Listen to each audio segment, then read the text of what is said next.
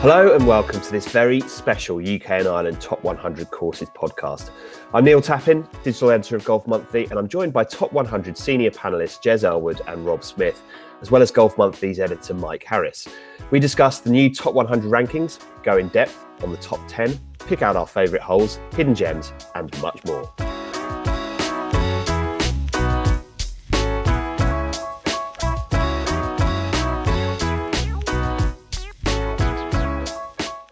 Okay, well, let's start our look at the top 10 courses in the UK and Ireland, but in particular also the top 100. So we've just released a list of what we think are the top 100 courses in the UK and Ireland.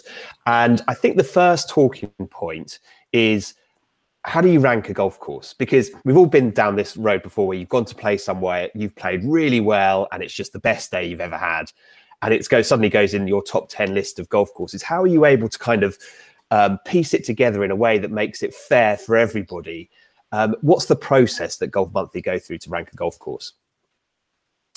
I'll kick in with that, if I may. We have a set of criteria that we've been using now for about 12, 14 years since the rankings first started. And to be honest, it was an ill-conceived list at first in terms of the actual criteria because it was so new to everybody. But we've refined that over the years to such an extent that over the last 6 or 8 years, the criteria have not changed at all. So we've got very specific things that we look for as a group that we think will be the things that will appeal to all golfers in general. And they are things like the quality of the design and the test itself. Then there's the conditioning. And then we move on to the visuals of the place where you are. And then there's more touchy-feely stuff like the clubhouse, the welcome, the whole experience. But overall, it's a set of criteria we've used for many years now and seems to meet with reasonable approval. Yeah, I mean, I think I'll just jump in there as well. And obviously, I think how you play on the day is, you know, as golfers, golf's all about having fun. And I think you probably have more fun if you play well than if you don't play well. But obviously, as Rob's explained with that criteria, that there is, what we're not doing is we're not awarding marks for how well you played. So you do need to divorce that from when you're assessing a golf course. And also you need to divorce things like the weather as well, because obviously we play in the UK and Ireland, very changeable conditions. Some of my I guess some of the courses I've been most impressed by, I've either played badly at or I've played in really poor conditions. But I try not to let that cloud how I assess a golf course. And obviously by having those rigid criteria, that of course it leaves some room for interpretation, you know, how you feel the course tests you, your view of the condition. But I think it's looking to take as many variables out of the equation when we're ranking courses. Would that be fair, Jez, do you think? Yeah, I think so. I mean, I think if you think of weather, we all went to Old Head, didn't we, a few years ago as a team, and the weather could only be described as pretty horrific. But there were smiles on the faces all round when we came off the course despite that. So it is possible to take that out of the equation and assess something for what it is rather than what you wish it might have been on a better day. Yeah. And I wanted to ask, so Rob, when you were talking about the criteria, you were mentioning, you know, the design of the golf course and the conditioning. And I would say that if you're ranking golf courses, venues, they're probably more important than, for instance, the quality of the decor in the clubhouse and the experience that you have when you first. Is there any kind of account taken for that part of things? Yeah, the criteria is certainly weighted, and overall, you know, it's about golf, isn't it? So it's about the experience on the golf course that counts for the vast majority of it. So 35% of the markings are for the actual design and the test of the challenge that you're facing, and another 30%. So, you know, in total, 2/3 of the marks go really onto the course itself because they're on the condition and the presentation of the course. The next set is another sort of 15% or so goes to how it looks, the individual holes themselves, and then the views around the course, because they are very important to us. And I think that something that we've learned how to look down is actually the setting and the atmosphere of where you are is extremely important too.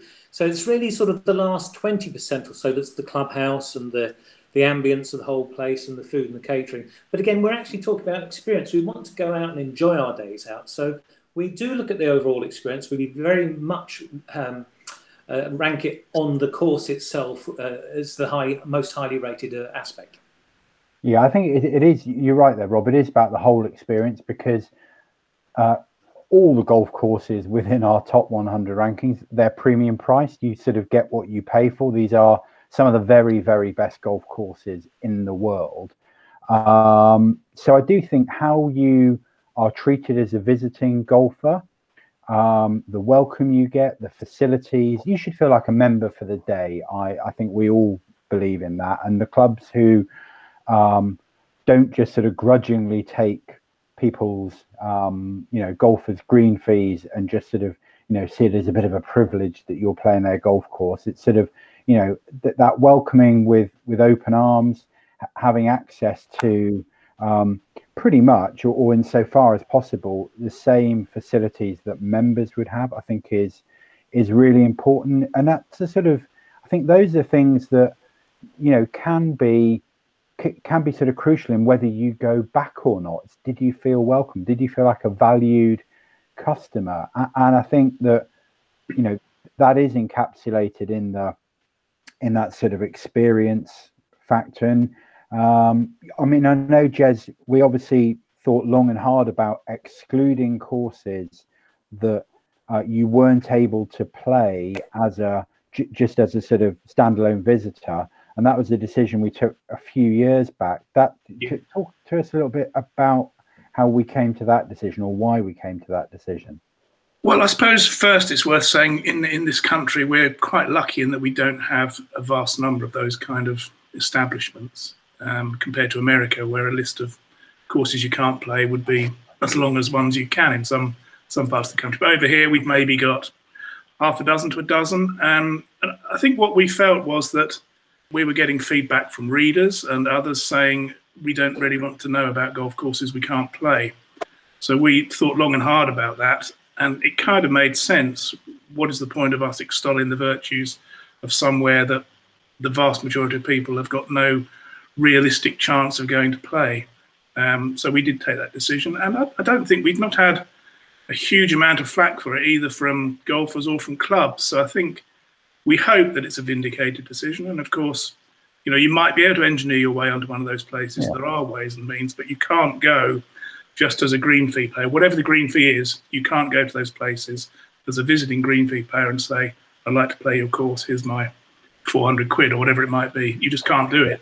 So courses where you can't go as an unaccompanied visitor are no longer eligible for our list. Yeah. And that doesn't make any of those courses that have been don't meet our sort of criteria. It doesn't make them bad golf courses. And and actually, if you get an invite along, if you've managed to network your way to an invite to one of those sort of courses, you probably will have a fantastic day out there. But obviously, what we want to provide is that practical list. It's very much a sort of for golfers by golfers. We don't all our panel are just ordinary golfers in inverted commas. We don't have golf course architects. We don't have tour professionals or elite amateurs who will look at things through a very different lenses to how we do. And it's not just about, as Rob was saying, it's not just about first tee to 18th green, because there's a lot more to golf than just just that sort of pure 1 to 18 experience. I think you got to be able to look out some of the the inward beauty of some golf courses, or the outward beauty of we're so lucky in the UK and Ireland that variety of courses we've got, and just how how stunning they are. Now, my one question, and this one is going to be squarely for you, is on the relationship. So the top 100 courses, UK and Ireland courses piece that we've put together is with Golf Monthly magazine. It's with the May issue, and there's advertising that goes along with that list that we've created. Now, can you just, as I know we're going to get a lot of comments about it and questions about it, so can you just clarify what the relationship is between the product, the top 100 courses, and the advertising that goes into it? Yeah, it's a really interesting one, that Tappers. For a long time, or really for the whole of the rankings, I've resisted the temptation to allow advertising from courses that feature in the top 100 to go in the, whether it's pages in the magazine or in this case in a supplement.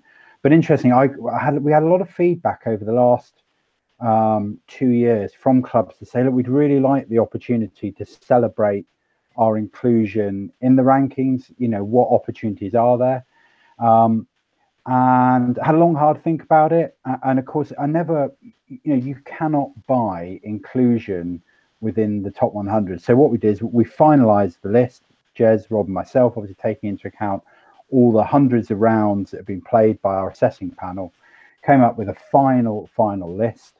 And then I personally contacted, it's not all 100, because obviously there's a number of courses that have, a number of clubs that have more than one course, whether it's Sunningdale or Berkshire or Woburn or up at St Andrews. Trying to think that there's a number of courses that, 36 or in the case of Woburn, 54 hole operations where multiple courses feature. But I contacted them and said, congratulations, you've made it into the top 100.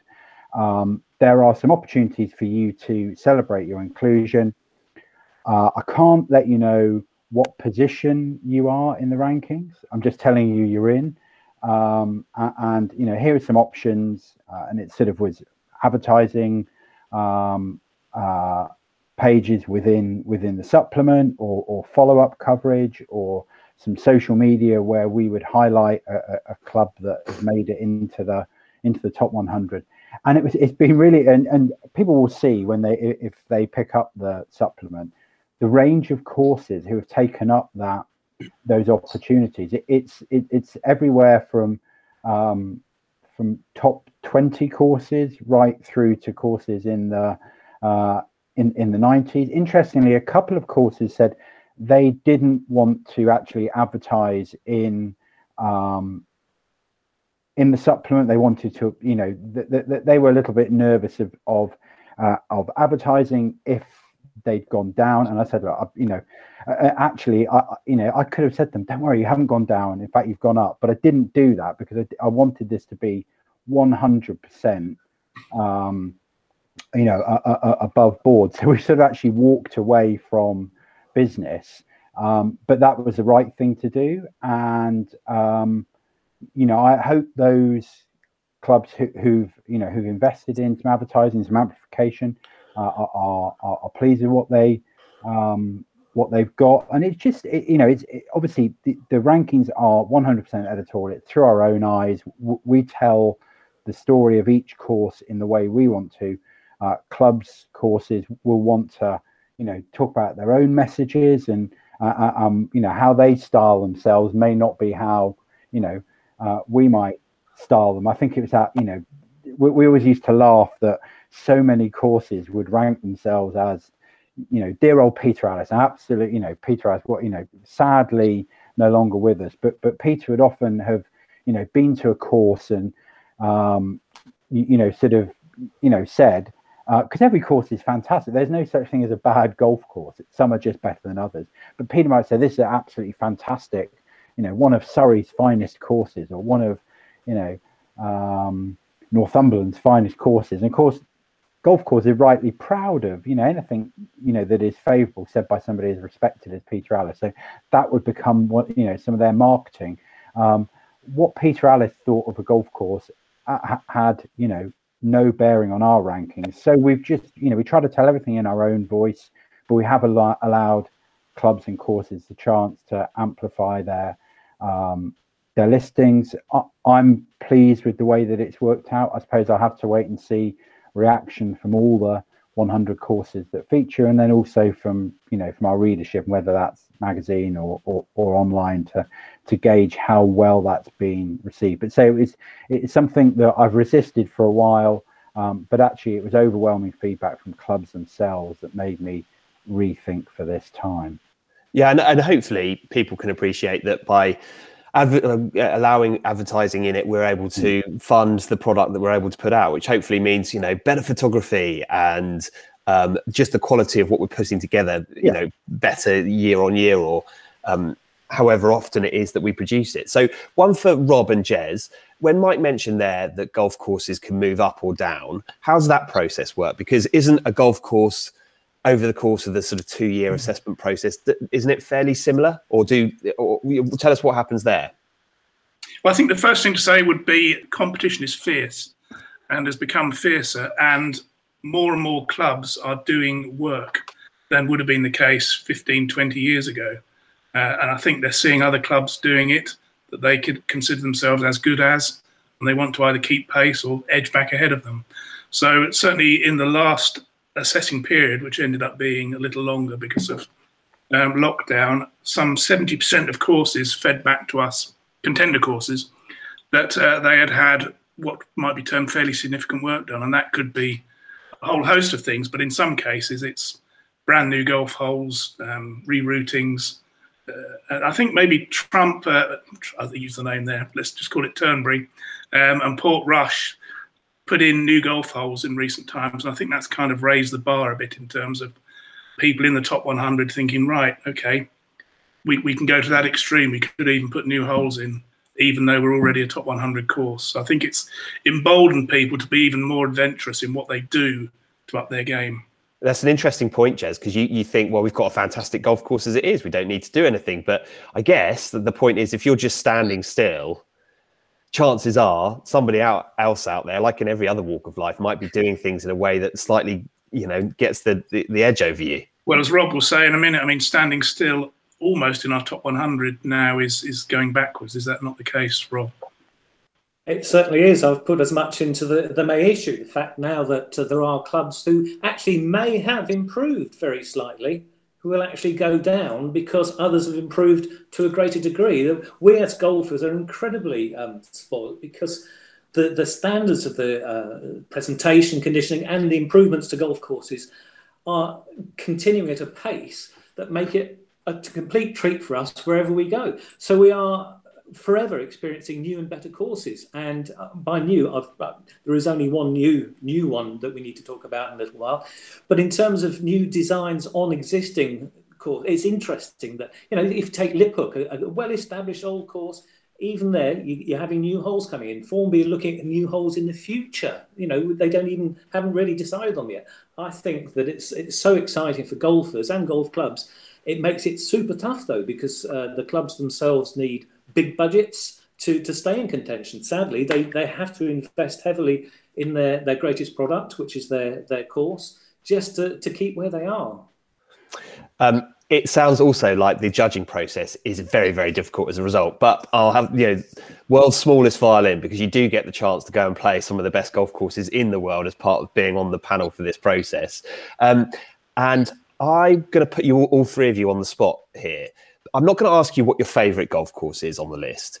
We might come on to that a bit later on. But what I'm going to ask you is, give us a hidden gem. Give us something that you think people might not necessarily have heard of, especially people who aren't necessarily from the UK or Ireland, that they maybe should hear about. They maybe should put on their radar as somewhere to think about visiting at some point in the future.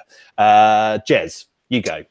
Okay, well, I mean, hidden gem is obviously a relative term in these lofty heights, but I would say Broadstone, which is one of three excellent Heathland courses down near Bournemouth, probably doesn't have the wider reputation of perhaps some of the Surrey courses, but for me it's a fantastic route, Heathland route, lots of changes in elevation, lots of work done recently to restore some of its cult credentials and bunkering, and there's often a choice between those three Bournemouth courses as to which one is your favourite.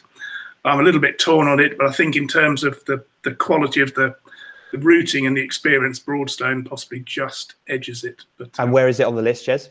I think it's 93, yes. Yeah, and it is a great golf course. I'm lucky enough to have played that myself, and I know how good it is. Rob?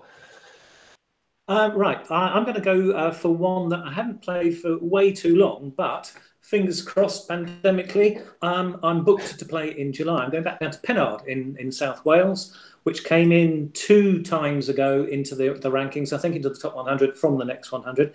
It's the Links in the Sky. It's just, I keep banging on about this. For me, setting and the visuals are really important, and I think this is just a stunning place to be. It's so beautiful. The views over the course itself and down over the coastline and out to sea. I'm thoroughly excited about going back to see it for the first time in probably 25 years. Sounds good. I've not played that one, Rob. I'll have to correct that. Mike. Yeah, that's a couple of really good. Those guys have actually taken two of what would have been on my shortlist. I remember playing Pennard, just me. I think about two other golfers on the course, but a lot of cattle. I walked up one hole with a herd of cows for company. It's absolutely brilliant. It's an amazing experience. Broadstone, another great golf course, seriously tough course there. I'm going to go for Mercar, which I hope is the correct pronunciation, up on the Aberdeenshire coast. It's right next door to Royal Aberdeen, which is a very, very highly ranked course. I think Royal Aberdeen's in our top 20. I'd need to refresh my memory on that. But Royal Aberdeen's a fantastic golf course. And as well up there, you have the Trump Links as well, which is an amazing golf course, incredible experience. And also you've got Cruden Bay, which I think is getting a lot of plaudits. It photographs so well, and it's got some spectacular holes. But Mercar really holds its own up there. I thought the variety of holes was exceptional. I got some big dunes there, but also some more subtle links holes. And I just love that, there's some really short, sporty par fours as well. I played all four of them on a trip maybe 3 years ago, and I love them all. But Mercar is as Jez said, can you be a hidden gem if you're in our top 100? Probably not. But in that sort of company, then I thought Mercar was really great. Some outstanding holes there. Very worth a visit. And it's one to consider if you're thinking about putting a golf trip together, as Rob said, pandemic notwithstanding, one not to forget about, actually, because I guess there's so many well-trodden golfing kind of like collections of golf courses around the UK and Ireland that people might think of going to. And certainly Aberdeen area would be one to consider as part of that.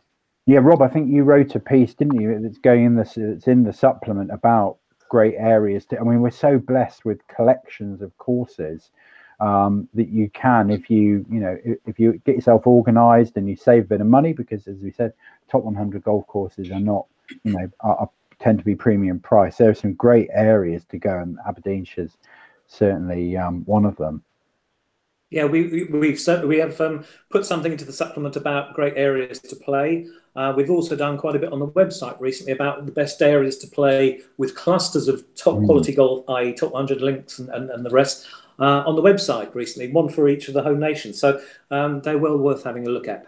And if you don't just want to play premium price top 100 golf courses, but you want to play good quality golf courses as well, I'm sure there are other ones in those areas that just require a bit more research around that. So, right, I want to talk about the top 10 in particular. But before we get onto that, just one quick question before that. What were the new entries into the top 100 this year? Okay, well, we have two new entries this time. One, a brand new golf course. One, a course that's completely remodeled itself over the last 3 or 4 years. And we have one re-entry. So start with the brand new entry, Dunbarney Links in Fife, which opened pretty much as lockdown 1 struck last year.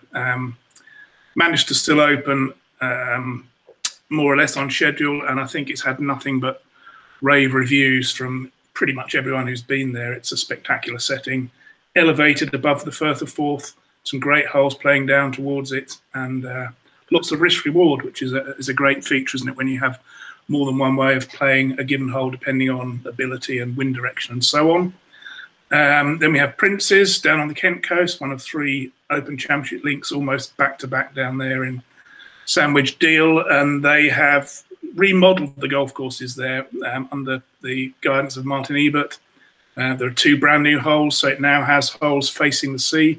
Jez, just for the sake of people listening to this, who's Martin Ebert? Martin Ebert is one of the most in-demand golf course architects of the moment. He works with another guy called Tom McKenzie, and I think between them it was certainly well over double figures of the top 100 courses that the pair of them had worked on during the last assessing period. And Martin Ebert does a lot of work on many of the Open Championship links. So they are probably the most in-demand golf course architect team in UK Premier League circles at the moment. Right. Okay. So let's start by looking at our top 10 golf courses in the UK and Ireland, according to Golf Monthly, according to Golf Monthly's top 100 courses and the various different panelists that we have working on it. So, Rob, I'm going to start with you. Number 10 in the list is Sunningdale New. Tell us about it. Well, the question in my lucky role of writing about golf courses I get asked more than any is, if you could play anywhere, where would it be? My stock answer, without even thinking about it, which has not changed for a long time, is a day at Sunningdale. So you've got Sunningdale New and Sunningdale Old. The New, about 10 or 12 years ago, got promoted via the rankings just slightly above the Old, which actually to the members at Sunningdale seemed to be to go down very well. They thought it's the tougher test of the two. But this time round, and if you're not happy, I'll deal with 10 and 9 together, really, because it's the two Sunningdales. The Old has gone back over the New, and it's a very difficult call, this, because the Old has old school charm and more quirkiness, whereas the New is a substantially tougher test, probably, of golf and shot making. But together they make the perfect day out. The New at 10, perhaps slightly just edged by the Old this time, simply on the basis of the fact that more and more we seem to be thinking that we want to enjoy our golf, and perhaps the Old certainly won't beat you up quite as much as the New. So I think at 10 we have New, and at number 9 at the Old, which has gone up 2 places from 11. So they're both roughly where they were before, but with the Old just pipping the New.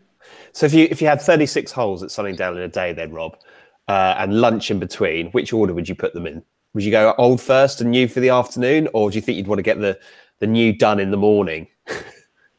Yeah, you definitely the second way around. It's a lot of hard work on the New. I mean, it's a stunner visually as well. Apart from on an 18 where you go out to it and come back from it, the views out over the New are immense. But there are some brutally difficult, tough par 4s out there as well. So I'd play the New in the morning, enjoy my lunch, perhaps with a half of shandy or something, and then tackle the Old in the afternoon.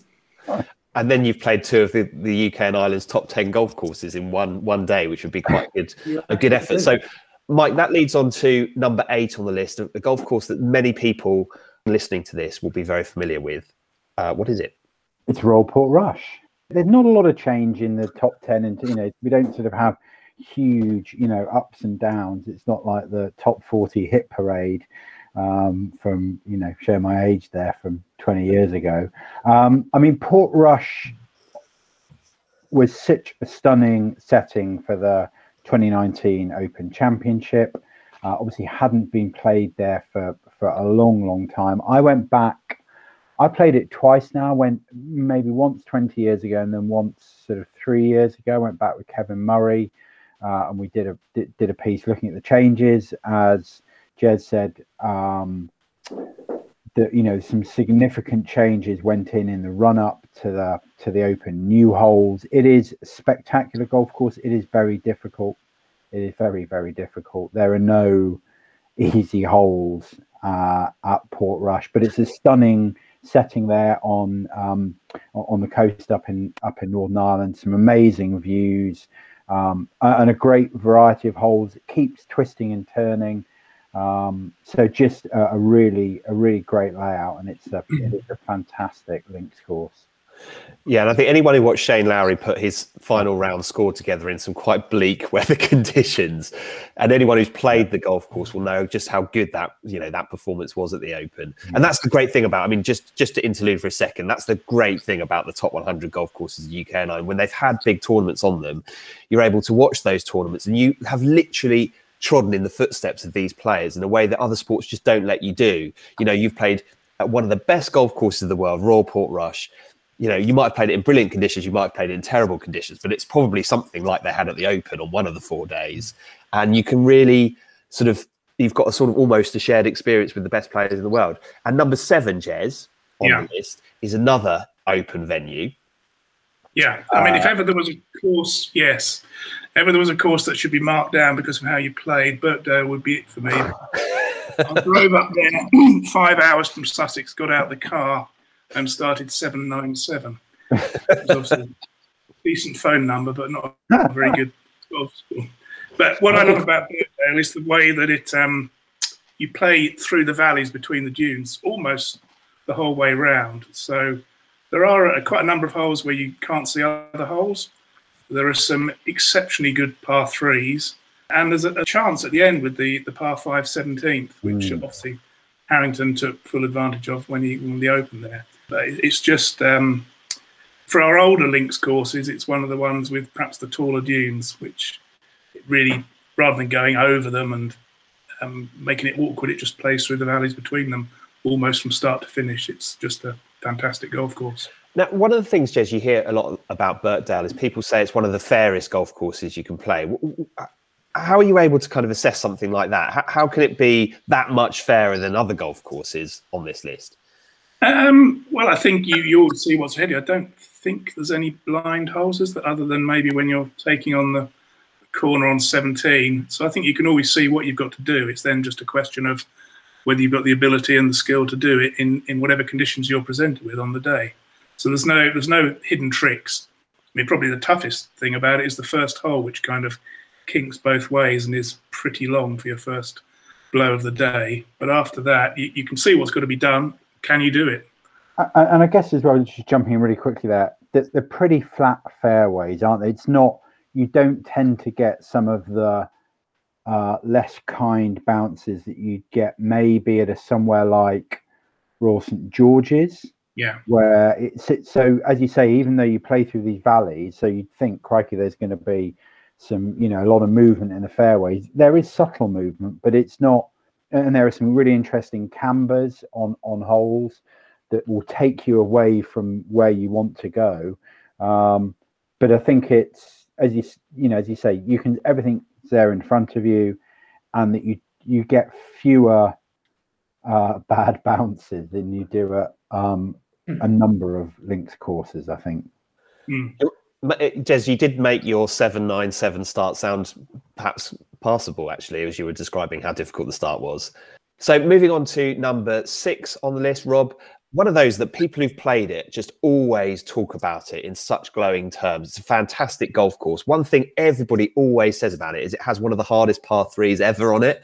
And don't they say that the second shot into the second is the hardest shot in golf at Royal Dornoch, and it's a par 3, right?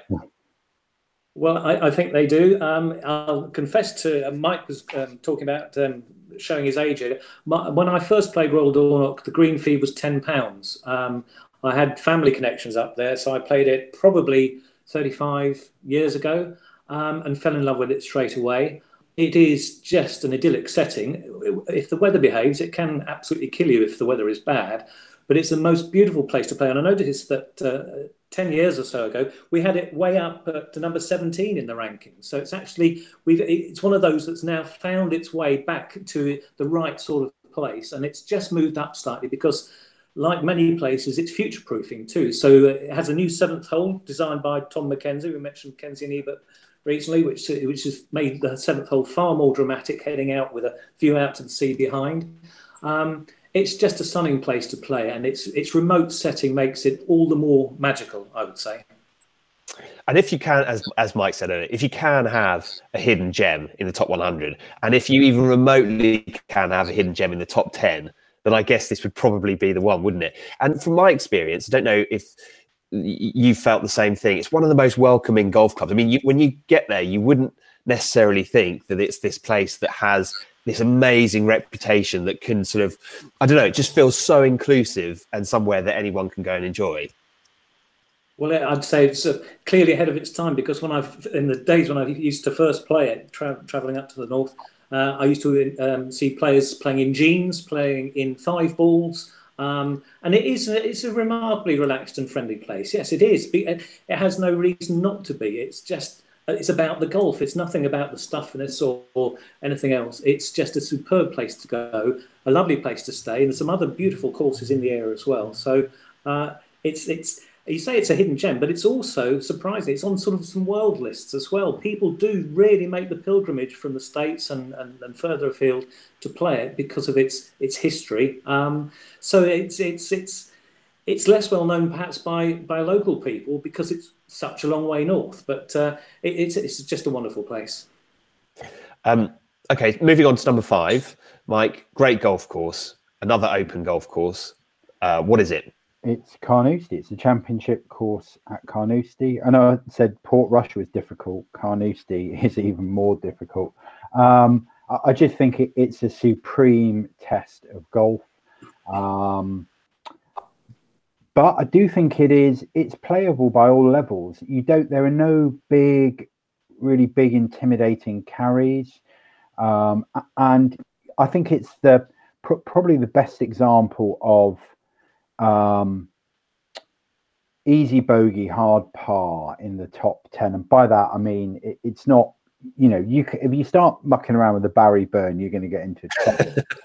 or the out of bounds, the borders, Hogan's Alley, you'll get, you'll be racking up big numbers. But actually, I think it is, if you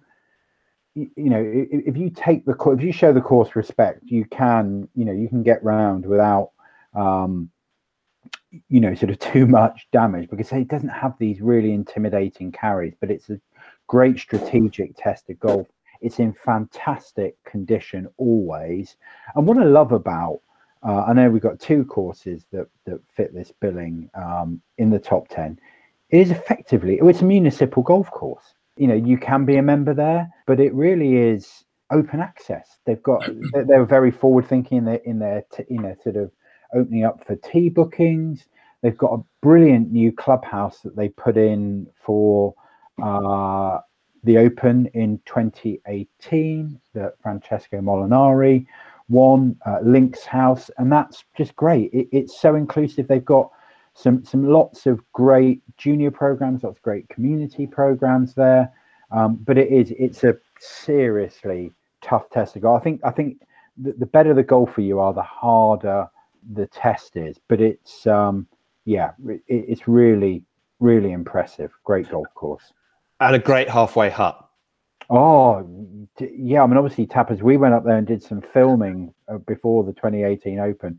And a key part of that filming was trying all the things in the halfway hut, which were some amazing pies and pastries, all sorts of stuff that probably not great for the waistline, but good for the soul for sure. So, yeah, absolutely. Good memory. It comes after that fiendishly difficult. They're all fiendishly difficult par 4s there. But, yeah, no, definitely a must stop off place, the halfway hut at Carnoustie for sure. Yeah, and actually a quick shout out to the halfway hut Sunningdale as well, because I think it'd be remiss not to mention that one. So, Jez, moving on to number 4 on the list, and just an absolute belter of a golf course that was always a brilliant golf course that got made significantly better. Is that a fair comment? I think that's a very fair comment. And if you're talking about halfway huts, they don't come better than Turnberry's in the base of the lighthouse there, where you can actually stay the night for several £1,000s if you want to. But it was before the previous rankings that Turnberry was overhauled under Mr. Trump's ownership and Martin Ebert's guidance. And what they did was strengthen some of the holes that some of which a lot of people already thought quite strong, the ones right on the coast. But the old 9th hole was a sort of slightly blind par 4 with a funny convex fairway that threw your ball off. And what they've done now is put in a fantastic par 3 with the green right beside the lighthouse. And if you go off the very back tees, you're basically getting over the shoreline 250 yards to the green. That and a lot of other changes as well have really strengthened the golf course. So that last time it rose to our top spot because of those changes. It's just an unbelievable. It's probably the most spectacular setting of the courses on the open road. I don't think many would disagree with that. Maybe Portrush, where the 5th hole is above the shore, there is in a similar vein. But in terms of being right on the shoreline, Turnberry has it more than any other open road course. And probably a great example of what you were talking about how a golf course can already be brilliant and make itself even better. Because I don't think I've spoken to a lot of people now who've played it since the changes were made, and I don't think I've spoken to a single person who hasn't said, "Yeah, it's better." And you wouldn't, and you always would have thought going into that project, the thing you've got to guard against here is making it worse, and they haven't. So. Yeah, well, it's that risk, isn't it, of drawing a moustache on a Mona Lisa? You don't want to risk that, do you? You've got to. But yeah, I think it's obviously Trump was very bold in what he wanted to do. He wasn't, pulling any punches in a way that some other courses maybe would have thought, oh no, we can't do that because we're already up there. Why would we want to, potentially upset the apple cart? He just went in and did it and got the most incredible reaction. Okay, so moving on, number 3, a fantastic Scottish golf course, Rob, Muirfield. Muirfield, yes, it's frequently been our number 1 course. It is a supreme test of links golf. It's hosted many opens and produced some great champions. They've done some changes since last time, but mainly to the clubhouse extension, and more in the way of showing off the history inside. So it stays at number 3, which I think is fair. But to be honest, when you get to these lofty heights, it's very difficult to pick between these wonderful open venues that we're talking about. Muirfield always, when I watch the Open, it always strikes me as being a really difficult test of golf. I guess they're all really difficult tests of golf, as you say at this point. But a lot of people talk about it from an architectural standpoint, a kind of how the golf course is laid out and put together, that it's just almost a perfect test of golf. Is that a fair comment, Rob? I think you would say so, because the feedback from the golfers themselves says so, from good golfers. Its difficulty will be defined by the wind and how much they bring the rough in, I think, to a large degree. But actually, once you get to the greens, it's just the subtle runoffs, the mounding around the bunkers and so on is so sublime. It's just the perfect sort of evolution of a cult course from many years ago that's kept all his design ethos, but has moved with the times, but without losing its history. It's a perfect blend of the old and new, I think, in many ways. Well said. Very good. Mike, so question for you. Number 2 on our list is the Old Course at St Andrews. How on earth can the Old Course at St Andrews not be number 1? Because there's one course that we rank above it. It's as a golf experience, I think it is... in my opinion, it's unmatched. To be walking the fairways that everybody from Old Tom to Jack Nicklaus to Tiger Woods, anybody who's played the game of golf has walked those fairways, has probably felt the thrill of standing on the first tee and hitting down a super inviting fairway, and then the course heads out. There are lots of subtle, sort of nuances that you can play. I mean, Tabbers, you were at university at St Andrews. You play the course a lot of times. You'll know that there are things that you find out even after playing the course 30, 40, 50 times. There's bunkers you'll end up in. You think, I don't remember that being there. And it's possibly one that was, really put in play for when the old course was played the other way around, which I think it's once every 2 years they play it in reverse. Fergus Bissett, one of our writers, went and played it, and he just said it's incredible actually that that some of the routings, it all starts to make sense if you play it in reverse, but whichever way you play it, that there are so many subtleties about it, there are so many thrills there. I think again it is playable by everybody. Like Carnoustie, there are no big carries there. You can get it in play. You can hit it left all day long and not get into a lot of trouble. But coming back into town, once you make that turn around the loop, and I think those holes around the loop are just out on the estuary are fantastic. Once you start to make that turn for home, and it's just everything's recognisable. You're playing back into the town of St Andrews. There's just a great run of holes. 17, probably the hardest hole in the world. You know, you've got to take that really aggressive line over the railway sheds, and even if you've hit a great drive, you've not even done half the job there. And then playing up 18, which is not a long hole, and then, you know, if you're a big hitter, and then if the wind's at your back and the fairways are firm, you could get it towards the front edge. You tappers have probably knocked it on in your time. But playing into the home hole at St Andrews, with the Hamilton Ground behind, with the R&A Clubhouse there, probably with people behind, you know, watching you play in, it's just a magical experience. And it's a great, you know, this is not just sort of heart over head. It is a great golf course. There are so many clever design features there. It's interesting that obviously whenever they have the Dunhill links there and players shoot quite low scores, they say, oh, the old course, you know, it can't be defended against a modern game. Well, in Dunhill links, of course, you know, you've got everybody from higher handicappers, the AMs, playing for, you know, up to, you know, the world's best players. So you have to make it quite user friendly. But actually, you could put the pins in some unbelievably fiendish spots, and if the wind blew, you would do well to, you know, even as one of the world's best players, you'd do well to break 70. But that's the thing, it can challenge the world's best players, but it can also be very friendly and, you know, accessible for, you know, sort of higher handicappers as well. And that's the beauty of it. But that experience it's something I know probably every golfer aspires to. You do get some people who say, oh, it didn't quite live up to my expectations, and it doesn't have the huge dunes of, you know, of a Turnberry, but it is just I think the best experience in our top 100.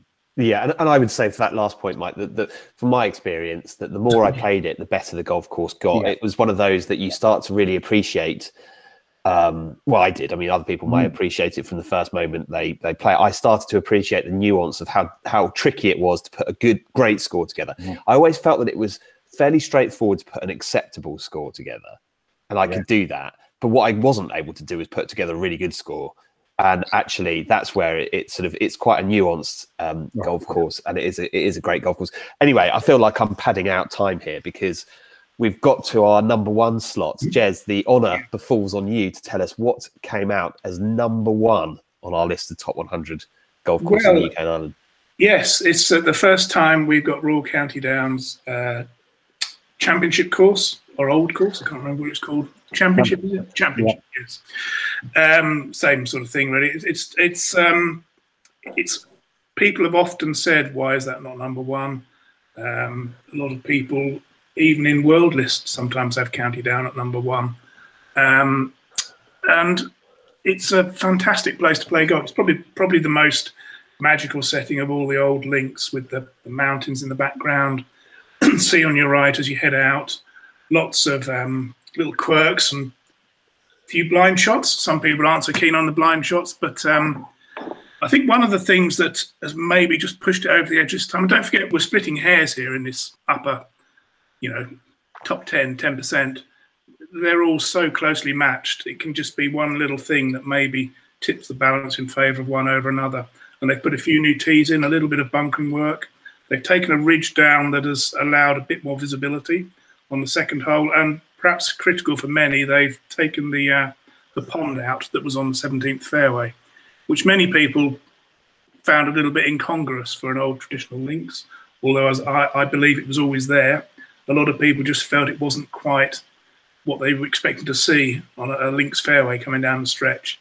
Well, I'm told that is no longer there. I've not seen it for myself yet, but the pond has gone, and I believe they're still pondering exactly what will go in its place there. But pardon the pun. Yeah, but it's just a fantastic place to play golf. It's again, you're sort of this time twice you're playing back towards the town and those recognisable buildings on the skyline and the mountains beyond. It's got everything really, and I guess that's why it's now number one for us this time around. And Rob and Mike, do you want to add a few of your experiences of Royal County Down? I was lucky enough to go back there about 2 years ago, maybe 3 years ago, and play both courses. And I will say that if you're playing our new number one, you should absolutely try and play the Annesley 18-holer on the same site, which is lovely but short. You get round in 2.5 hours. But it's the setting more than anything, isn't it? I mentioned earlier that for me, it's what you look at in front of you on the hole, and then what you look at around you. Well, County Down absolutely has it, hasn't it? The mountains of Mourne and the sea. It's just the most sublime setting. Even for me, it'd be impossible to take a bad photograph. It's just a beautiful looking place, and I would recommend it to anybody. But perhaps try it when the wind is down, though. Yeah, I've played it a few times. Don't think the wind's ever been up, but I've always scored very poorly around there. I think the first time I played it, I doubt I kept it inside 3 figures, and maybe I would think sort of high 80s, and I play off 9. High 80s is probably the best I've ever shot around there. It's not diminished my enjoyment of it. It's a difficult golf course for sure.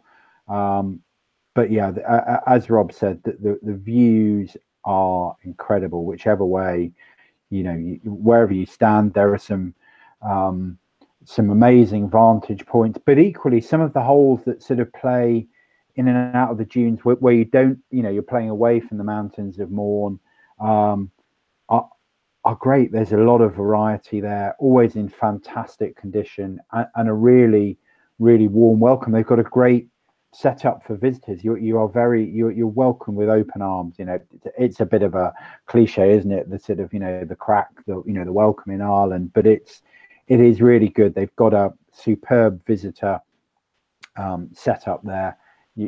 Great facilities, and you are made to feel really, really welcome. So yeah, I've not played the second course, but the last time I went, they'd just done some work on it, and looking out, I want to get back, yes, to play the championship course, but also to play the second course as well. So I think, as we've said, perhaps the top 4, I would say, in our top 10 are almost interchangeable, and maybe on a different day with, a different sort of outlook, or the wind blowing metaphorically, a different way, we might have come up with, a different 1 to 4, but they're all, I think, all the top 4 you wouldn't really raise an eyebrow if either of them was at number 1. But I'm pleased County Down has made it to number 1 this time. As Rob said, it makes number 1 on a number of the world lists.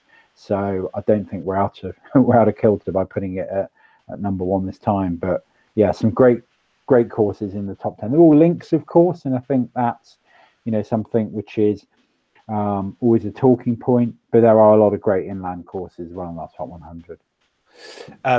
Yes, and so for anyone interested, you can find the list of top 100 golf courses in the UK and Ireland on the Golf Monthly website. Better still, pick up a copy of the May issue of Golf Monthly, where you will not only find that list, but you'll also find all of the writing that the guys have put together about it, where you go into more detail about a lot more courses, a lot more areas. And hopefully, I know a lot of people currently stuck in lockdown or in just not in a massively enjoyable place, that this is a great combination of inspiration for the future and a bit of escapism, hopefully, triggering some kind of excitement in one of the main hobbies that you've got an interest in. I always find it one of the most enjoyable things to do, and I'm not the only one to sit there every year, even though I mean every year I'll sit there and I'll tick off the ones I've played, and I'm sure there are lots of people listening to this who do the same thing. Now I want to finish up. I've got one more question to ask all of you. I'm going to put you on the spot here. I'm not going to ask you what your favorite golf course is, because I think the list of top 10 we've covered off great golf courses, so I don't want to do that. What I do want to do is ask you what your favorite hole would be. So if you could go out and play one golf hole from the courses in our top 100, which hole would it be? Shall I go first? Because I think I've just come up with one, but the trouble is I might have beaten Jez to it. In answer to your question, that if I had to pick one hole in the top 100, I would go for an opening hole, the one at Doonbeg in Ireland. And the reason being, it is such a sublime hole in itself. but it sets the tone for what's ahead. It really gets your juices going. If you're lucky enough to go there the night before and stay at the place, or just turn up and you look out at the course, you see that first hole, and it absolutely excites you and makes you salivate and draws you in. It's just so good looking that it makes you want to play the course. And for me, anything that excites has to be a good thing. What is it? Par 4? It's par 5, shortish par 5. Unless they've changed. I think it's worth saying one of the big things about that hole is the towering amphitheatre of dunes all around the back of the green. Just give you a real buzz as you're playing your approach, whether you're having to go in 2 or playing a wedge in for your 3rd. It's just it's like almost like a Colosseum effect, isn't it? It is. It's real theatre golf. Yeah. Who wants to go next? Go on, Jezza. Well, I'm going to go with. How about a 2-hole stretch, Tappers? I always think. Oh, here we go. There's always. I always think the Sunningdale New, the par 3 5th, and the par 5 6th that follow it is. I think that's right, isn't it? Yeah. Possibly 2 of the best holes back to back you could play anywhere. So contrasting, 60-yard par 3, and then a big sweeping left to right par 5. Almost a bit like one of those bank curves on a Scalextric set of old. You stand on both those tees and you think, this is pretty much right up there for 25 minutes of the best golf you could ever play anywhere. So I'll put those 2 forward.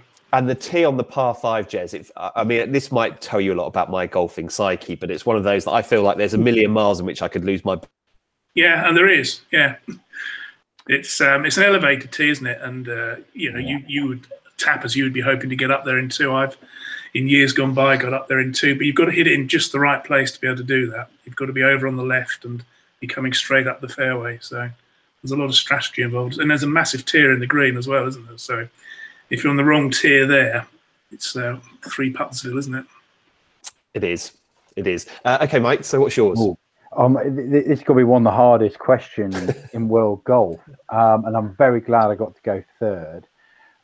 So I am going to go for the 5th hole at Royal North Devon. Now, I'm a country member down there. I haven't been down for a few years, but actually, I've got a picture of the hole on the wall behind me. And what I love about it is Royal North Devon is golf in the raw. If you want to experience what golf was like, probably at the turn of the last century, Go and play at Royal North Devon. It's the opposite of manicured.